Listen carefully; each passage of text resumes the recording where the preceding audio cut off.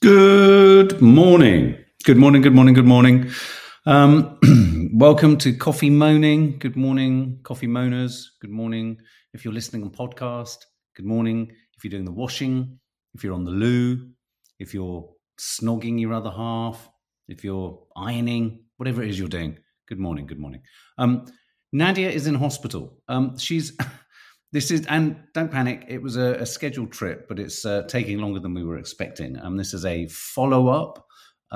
This is a follow-up check on her eye. I don't know if you remember, there was the much delayed reporting of the story of her eye. She had that sudden sort of blurriness in front of one of her eyes. Well, she felt it was in front of one of her eyes. And so she had, excuse me, she has nothing serious. They've checked for dubious kind of shadows, tumors, all this kind of stuff. Nothing there, but they are checking. They're wanting to check that the sort of the blurry kind of seepage, I think is the way to describe it.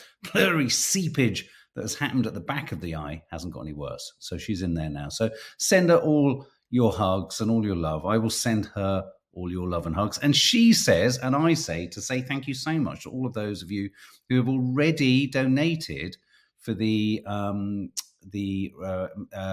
Medical Aid for Palestine walk charity sort of fundraiser. So thank you so much. She's struggling at the classic Nads. She's struggling in the setting it up. She's struggling to find where she can reply and also where she can update the number of kilometers. I went on the link and I said to her, I said, Nads, I said, well, come on, you've got to pump in what we've done. She said, I can't work it out. so anyway, but she says a huge thank you. I say a huge thank you. It's incredibly kind of you. We'll pop and it doesn't have to be much at all. And Lior, if you're in the room, Lior, I'm struggling to find your link. It's not in your Instagram profile. So maybe, Lior, if you could send me the link, that would be great. Who have we got in the room today? James McBeer. My honey will have ginger and lemon, a variety of chilies, and also going to make lemon and ginger chews. Fantastic, James McBeer. Is that for you? Or should we do that for Nads? Reese, thank you. How are you, matey? Morning, Mark. Wishing Nads a speedy recovery. As it's your birthday today. Would you do me the kind of... Reese! And Nads isn't here. I know she'd love to... Happy birthday to you. Happy birthday to you. Happy birthday, dear Reese, Reese, Reese, Reese. Happy birthday to you. There you go. I hope that makes your day even more traumatic than perhaps it was already going to be. I hope you have a lovely one. And I'm struggling to see through my eyes at the moment. Bloody hell. So anyway, and I know Nads will want to send you a happy birthday later. So she isn't actually too far away. She's had to go into the Moorfields Eye Hospital. So she's having her eye checked in. Lots of people wishing you happy birthday, Reese. Good on you. Teresa, happy birthday to you. Happy birthday to you. Happy birthday, Miss Teresa. Happy birthday to you. There you go, Teresa. Zoe, hope Nads is okay. She's fine. She's in fine fettle. I have a message here saying, I'm not going to send everyone my love. I'm having to do this now. We were going to do this later when she was back, but I've got to head off too. So she's send them all my love. Please thank everyone for the donations. Sorry, I can't work out how to bloody answer people at the moment. So there we go. So let's crack on. I haven't got long. So everyone, how are we? I hope you're all well. First thing I want to talk about, there's a number of things I want to talk about, and I've got some very strong opinions on this. The first thing I think we should mention is the tragic news that's breaking through, or has broken this morning, of the former Strictly star.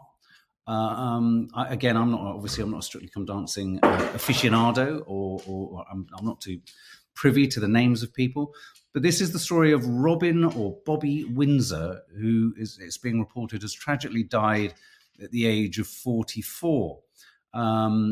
He danced with Patsy Kensit, Alison Hammond, Susanna Reid, which would make sense. Susanna Reid, very, very sad and upset this morning on Good Morning Britain about this news. He also danced with Lisa Riley, Deborah Meaden as well. Let me pop up I I have got a photo here. There he is with Deborah Meaden.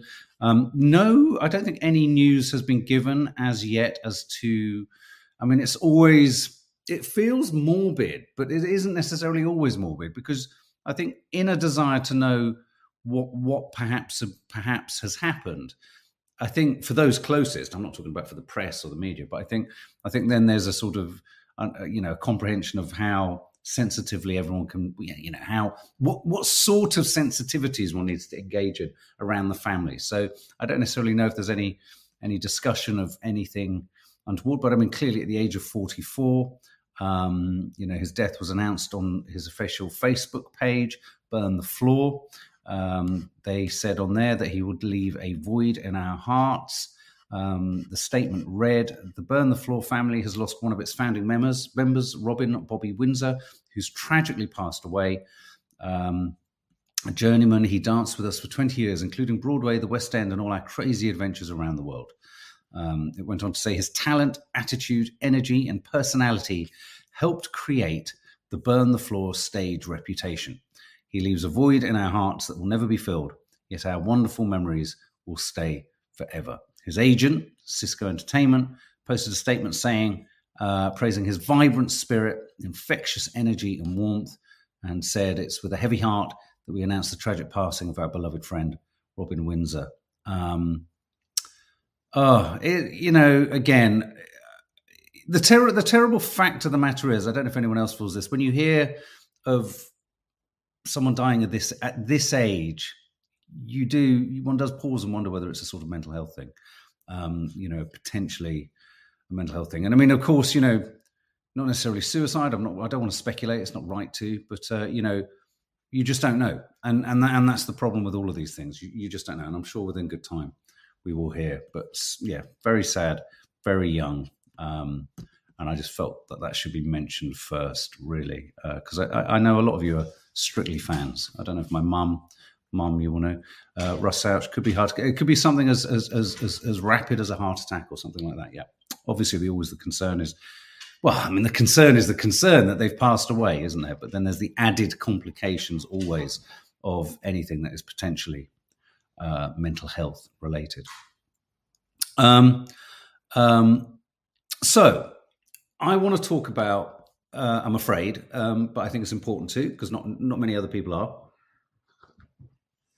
The Daily Telegraph is reporting today, or its headline today, which is significant, has said that the US is moving to stop Israel's invasion of Rafah. I think it's fair to say that there is a definite mood change in the language that's being used. This is the suggestion that the US may even be penciling some kind of a temporary ceasefire order on, Ali P, his last Instagram post was quite telling. Sorry, I can't pull it up at the moment, Ali P. Okay, well, I'll have a look at that afterwards. Oh, God, poor family, poor him. So Joe Biden is pushing for a United Nations vote on a temporary ceasefire. Again, I don't know if you saw our coffee morning yesterday. We're in this ludicrous scenario of all these gradations and variations and spins and permutations and hybridizations of ceasefire: permanent, non-permanent, impermanent, temporary, semi-temporary, a pause, half pause, not really a pause. So anyway, everything and anything that moves closer towards preventing the death of more innocents in Gaza and the likely, as we're beginning to discover, potential death of more hostages. And let's not forget, we'll talk about the hostages and the innocents, but I mean, there is a huge imbalance that has been struck subsequent to October the 7th, which doesn't remove from the intensity of what's going on for those hostages and their families at all. But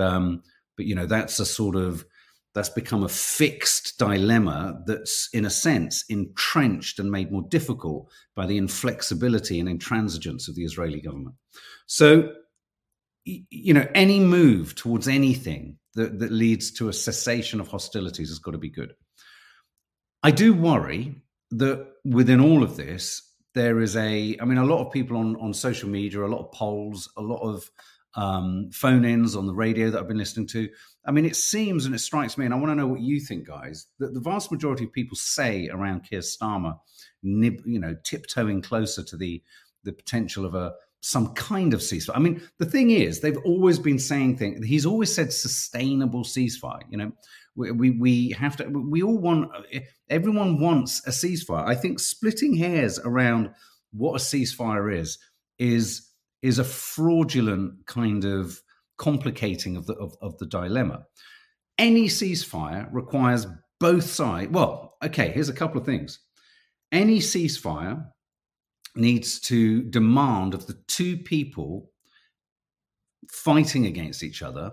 And I think some people would like to say, there are two things at work here. There is an occupation, which is a fact, but there is also a conflict, and there is armed resistance happening from Hamas, and there is, aggression and control happening from Israel. So there is also a war there. So there's an occupation and there's a war. I know a lot of people get quite hung up on that. It's not this or it's not that. It's both. It's both. It's an occupation and a war. And I think a ceasefire, any calling for any ceasefire, it is all diplomatic language, but people see through this diplomatic language. There's diplomatic language, Siobhan Jordan, you're absolutely right, which is for the sake of diplomacy. And, we talked, Nadia mentioned it yesterday, one does sometimes have to tread in an indirect manner towards your goal. I mean, there is a wonderful quote. Let me just take a sip whilst I remember it. Sometimes the slowest route to your destination can be the fastest, or sometimes the fastest route to your destination is the slowest. I.e., sometimes you need to go slow to get to the right place. Now, that would be a strong argument if we weren't looking at an incoming, because we're not only dealing with the daily death toll, we are dealing with an increase in hunger, famine, and the longer that these, civilians have to spend not being able to rebuild anything, and they've got nothing to rebuild anything with, so it will have to be a collective of Arab nations and presumably Western money. If this is turned into a money-making venture, then I hope that civilization entirely goes to hell in a handcart. If it never ceases to amaze me that the financial back end of the worst tragedy it can even be considered. So anyway, it's just like fucking hell. Someone somewhere in the world will be carving up the land, working out how to monetize it. So no calling of a. So yes, there's diplomatic language. One has to take the slower route. The longer route sometimes is the quickest way to get there. But also, we are in an election year, and that really complicates things for me in the trust department, because I know for a fact that the Labour Party and all parties, they focus group the hell. When they do studies, they check, they go, how many people will vote for us if we say this? What if we use this word? What if we say this word? And I hate and I despise, and I think the vast majority of the voting public have had enough of that political flip-flopping, cautious, kind of meaningless kind of politics speak, which I worry is creeping into this. So really, for me, the proof in the pudding will be tomorrow. Lior, could you please send to me on Instagram a direct link to your fundraising page? I can't seem to click on it.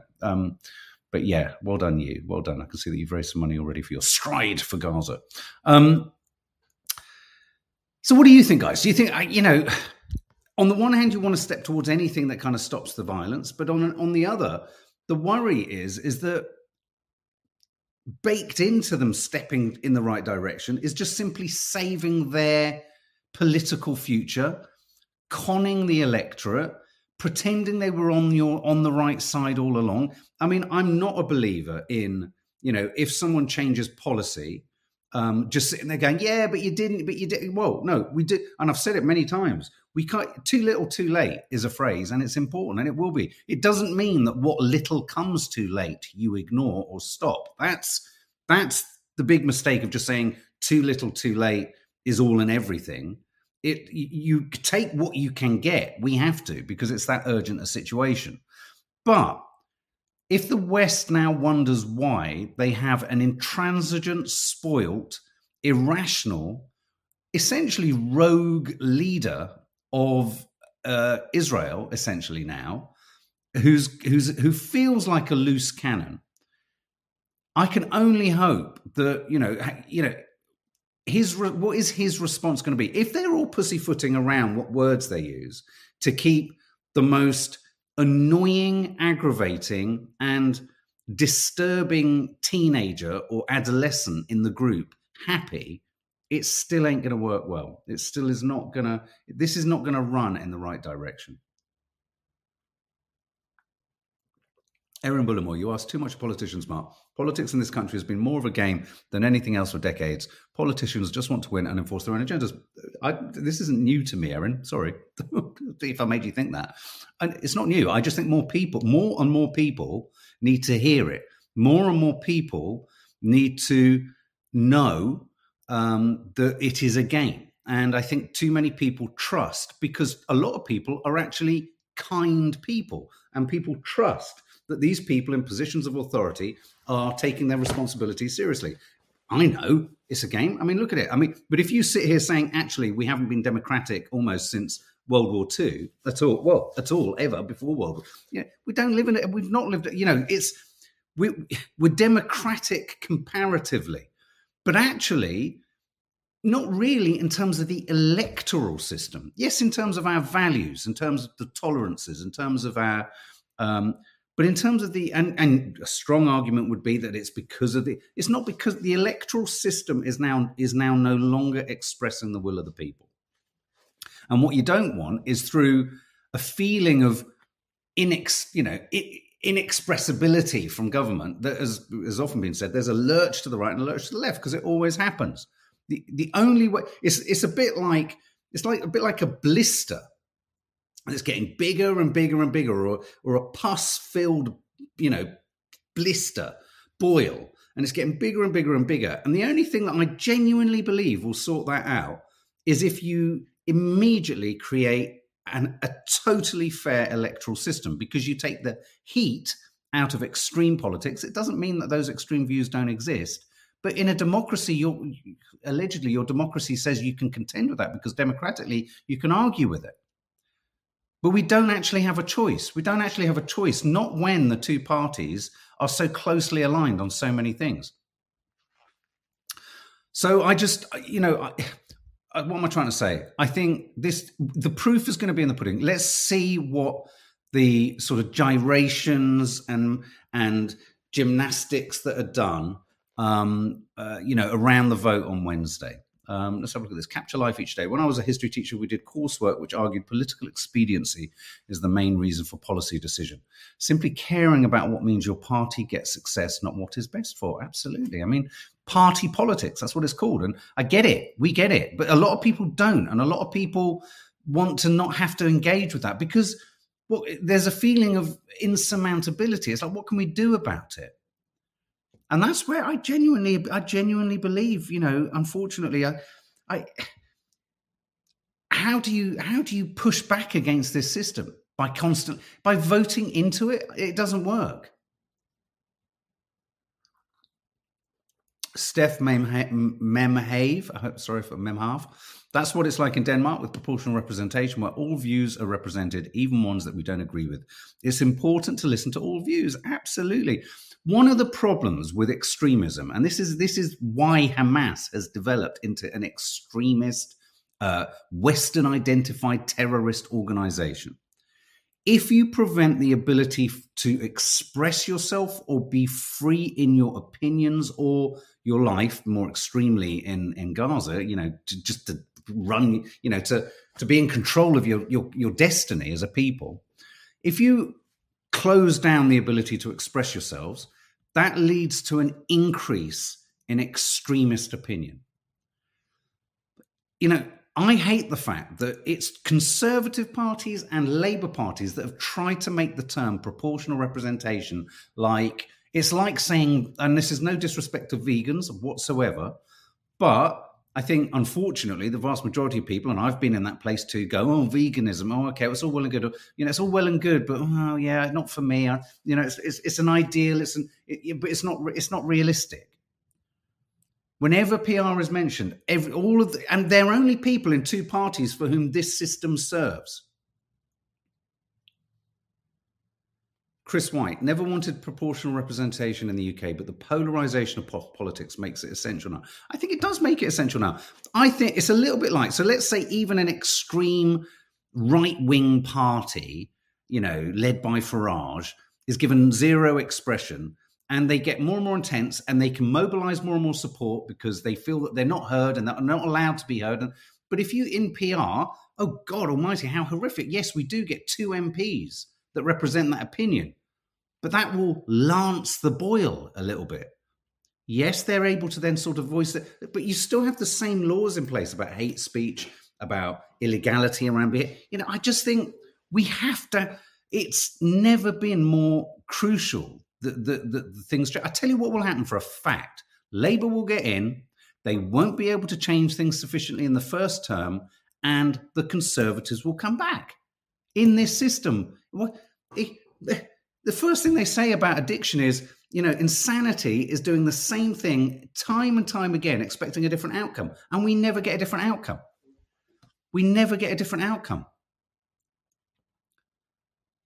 So what do? You don't vote. Where's the fucking Liberal Democrats? They used to be the ones that used to say about PR. But again, they get marginalised. It's an impossible situation to resolve. But what can you do on the sidelines? You can watch it, and that's why I'm in a dilemma, because I don't want to. Starmer has stained the Labour vote for me. Regardless of what little kind of patchwork patching up he does now, too many people will not forget his sanctioning of turning off the water. It wasn't like a misspeak, because he didn't come out later that day saying it. It was 9 days when he realised, like everything with the Labour Party, but also like everything with the Conservative Party, he realised this wasn't floating right with the voters. Oh, I better say I didn't mean it like that. That's the only reason he rode back on it, and the only reason he's now getting the fucking thesaurus out and looking at every other single fucking word he can put in front of the word ceasefire is so that he can, when push comes to shove, and when we're all on the other side of this so-called history wall, where we all go the right side of history, the wrong side of history, he can go, well, I was always saying the word ceasefire. Yeah, you were saying it alongside a whole bunch of other stupid words like conditional, impermanent, permanent, semi-permanent, semi-temporary, semi-detached, semi-permeable. What?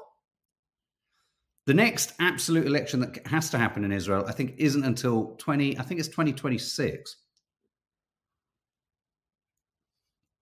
And I've said before, I genuinely think Netanyahu is hedging his bets and hoping that Trump gets in, because Trump will be even more favorable. Favorable. I mean, Biden again, it's like, have you seen the White House press? Here's an important distinction, and someone said it yesterday. I can't remember who. So even the White House are moving towards, well, I mean, Rafah, this is bad. We need to do something about it. But then when Kamala Harris yesterday was asked, well, will you stop selling the arms to Israel that are about to invade Rafah? No, they can't do that. What they've all realized is that they can get even closer to saying the word ceasefire and it be meaningless, but potentially gain electoral progress. That's all that's happening right now. Oh, I think we could possibly make the word ceasefire less hostile. So hang on a minute. Every single other person who calling for a ceasefire was castigated and characterized as a hate marcher or as an anti-Semite or as refusing Israel the right of self. Hang on a minute. Oh, it's suddenly all right, is it now? It's like being in a row with someone who suddenly immediately changes the rules. It's diabolically illogical and self-serving. And that's what's going on here. That is all that's going on here. They are clambering around this. Literally, you can see them all clambering over the word ceasefire, going, oh, everywhere, All those people have been saying ceasefire. Oh no, it's gone on a bit. Well, let's use the word ceasefire now. Ceasefire. They say it. Oh, just say it a bit more. Oh, could we get into government? Yeah, say it. Put another fucking thing in front of it. Say I don't know, immediate all side ceasefire. A bit of a ceasefire for now. Oh, that might do it. It's shambolic. It's transparent. It's, you know what? If I was at school and this was my, I'd be like, get in the hall, go and stand outside, and I'm going to call the deputy head. You're a disappointment to the class, and you're a disappointment to yourself. I'll be calling your parents. To all of them. To all of them. You know what? And the other thing that really gets me is I was the social secretary at my university for a bit. And I remember thinking there were all the kind of ardent, Labour Party, and there was the Conservative Party. The Conservative Party were always, literally even then, dressed in they always had ties, and the Labour Party always had sort of John Lennon glasses. And I always remember being in one of these meetings. I was in a student union. All I was interested in was trying to book The Shaman. Do you remember them? The sort of Scottish electro sort of dance band. We booked them. They were great. I remember looking at these people going, fucking hell, I hope these guys don't end up running the country. Because all they liked was the sound of their own voices. They didn't care. They didn't care about students. Shem, retired teacher here. I hear you. Oh, really? Would you send them out and get in the hall? Starmer, Rayner, Sunak. Stand in the hall, stand away from each other. Don't look at each other. Head of year will be along shortly. It's shocking. It's shocking. It's embarrassing. And the amount of people who don't fucking want to see it for what? Oh no, whatever. You're a lunatic if you think. Oh yeah, bollocks. Oh yeah.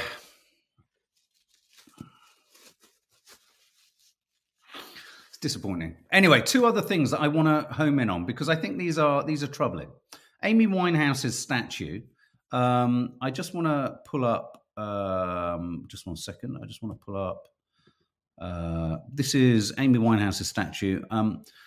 So a Free Palestine flag has been placed against the Star of David on her necklace. And this story is Star of David necklace covered by pro-Palestinian sticker. This is the statue that's in Camden Market. Obviously, she's, comes from a Jewish family.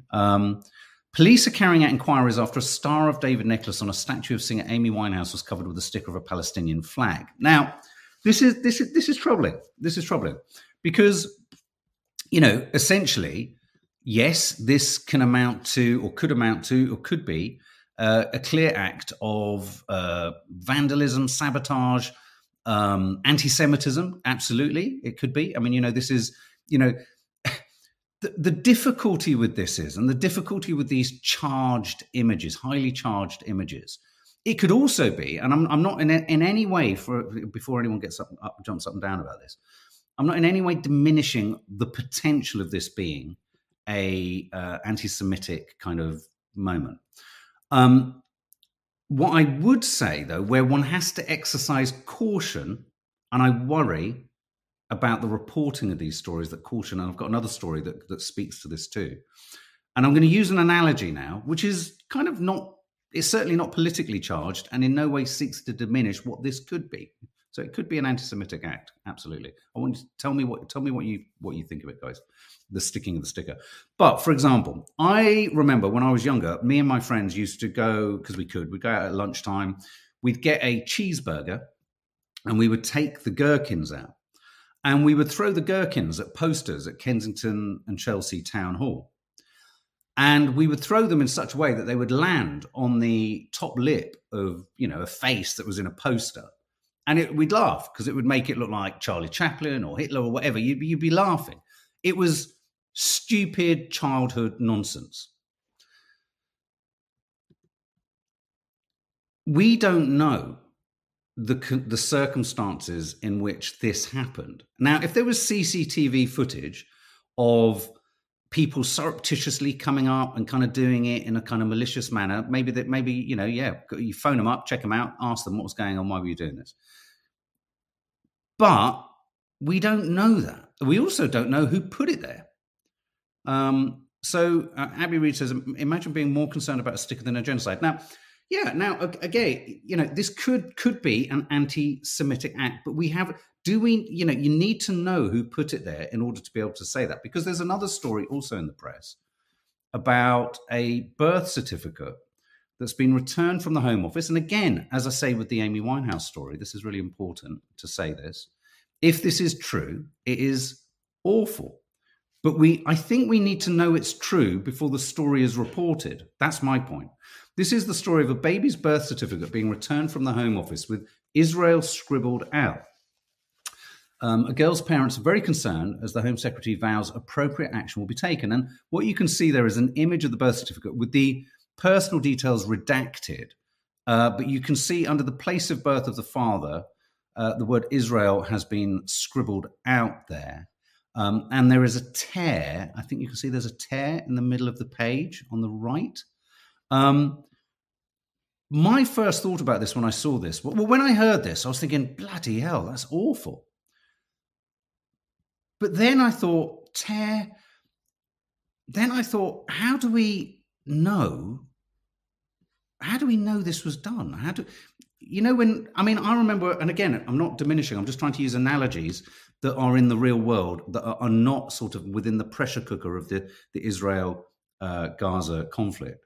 I remember receiving a plant from somewhere, and I said it came in a thing and it was destroyed and the roots were pulled out and all this kind of stuff. And they demanded that I send a photograph of how it arrived. And because I couldn't send a photograph of the damage of it, I sent them just the dead thing. They didn't trust or believe that I might not have just pulled it apart. And they said, we can't, otherwise people will just be...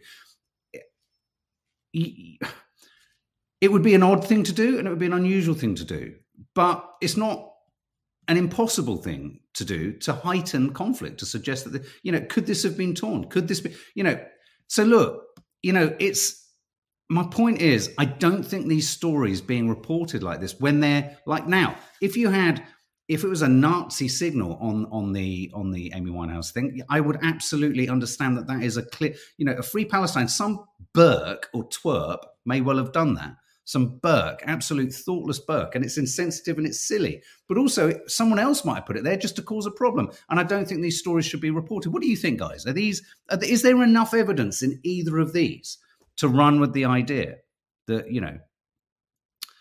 extreme anti-Semitism is at work? I think it almost diminishes, when you see the appalling kind of, disfiguring of the fronts of shops and houses and schools, and that is just outrageous. But these, I'm reporting the fact that I think I think this is dubious. And I think when you get these stories, what I'm trying to draw attention to, Karen, is that you need to kind of pause and take stock and not just gobble up what you see. Because even I saw these and went, oh, and then I thought, well, hang on a minute. We don't know for certain that either of these things happened in the way that they say they happened. So that's my point.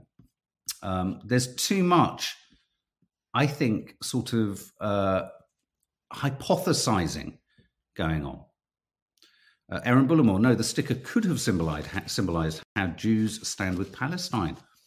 You can't, and it's intention, isn't it? And if you can't unpack the intention, and if you can't prove that the letter wasn't ripped or that someone's being sort of, wanting to aggravate, yeah. DP, Mark, yes, anti-Semitism is wrong, but these are acts of a couple of individuals. Where is the narrative of anti-Islamophobia? Yeah. Grace Ann Martin, where have you gone? When you think what's going on in comparison, it feels like trying to invite bad feelings, just like the reporting they do concerning the peaceful protests. Not one story about, these two stories are potentially signs of something wrong, but they're not guaranteed signs of something wrong. Whereas a child was shot in a crowd trying to get aid and food in Rafah by the Israelis. But that gets no coverage. It does strike me as odd. MeTube, some of these stories are put out simply to keep the division going. And going back to Karen saying, you're reporting them, I'm not saying you were saying it in a sort of, but what I'm saying is, yeah, the reason I'm doing them is so that we can talk about the fact that stories like this, rather than just reading it and going, oh yeah, that's wrong. Oh, no, these stories are being, it's a manipulation of conflict between the two sides. Okay. Just quickly. Oh, I've run over. I've got to go quite quickly. I wanted to talk briefly about Philip Schofield's gagging order. I find it staggering. Is he going to be in? Is the talk that he's going to be in Celebrity Big Brother? Is this gagging order so that he can relaunch his career without any fear and any worry that anything could come up? It's a 6-figure deal. You know, I thought we were all told that it was an important defining feature that there was no NDA before, but now there was an NDA after the event. So that's all strange. And poor old Madonna has taken a fall. Oh, and also at the BAFTAs, a YouTube prankster managed to get in the back of shot. He's not part of the film at all. He's a YouTuber who just managed to get himself on stage. Slightly worrying. And here's just some footage without sound of Madonna on stage having a bit of a mishap. It's like, oh, unfortunately they popped their headline over it as it happened. But I mean, there's Madge, bless her. I think she dealt with it. I think she, you know, as family, we love pratfalls. I fell over the other day. Everyone was roaring with laughter at me. She gets back up and she carries on. Apparently she did over Christmas. Previously, she had a Santa Claus in a dance outfit who fell over too. So there we go. Let me remove that. So Philip Schofield, and that is it. Guys, have a lovely day. Something will be landing later on in the day. I can't remember what. I will send all of your love to Nads. She sends all of her love to you. And if you haven't, go and check out mine and Lee's natter about the film All of Us Strangers. It was really, really nice. Really nice to chat with him about movies. Not just cocktails, but movies. Anyway, guys, have a lovely day. See you anon.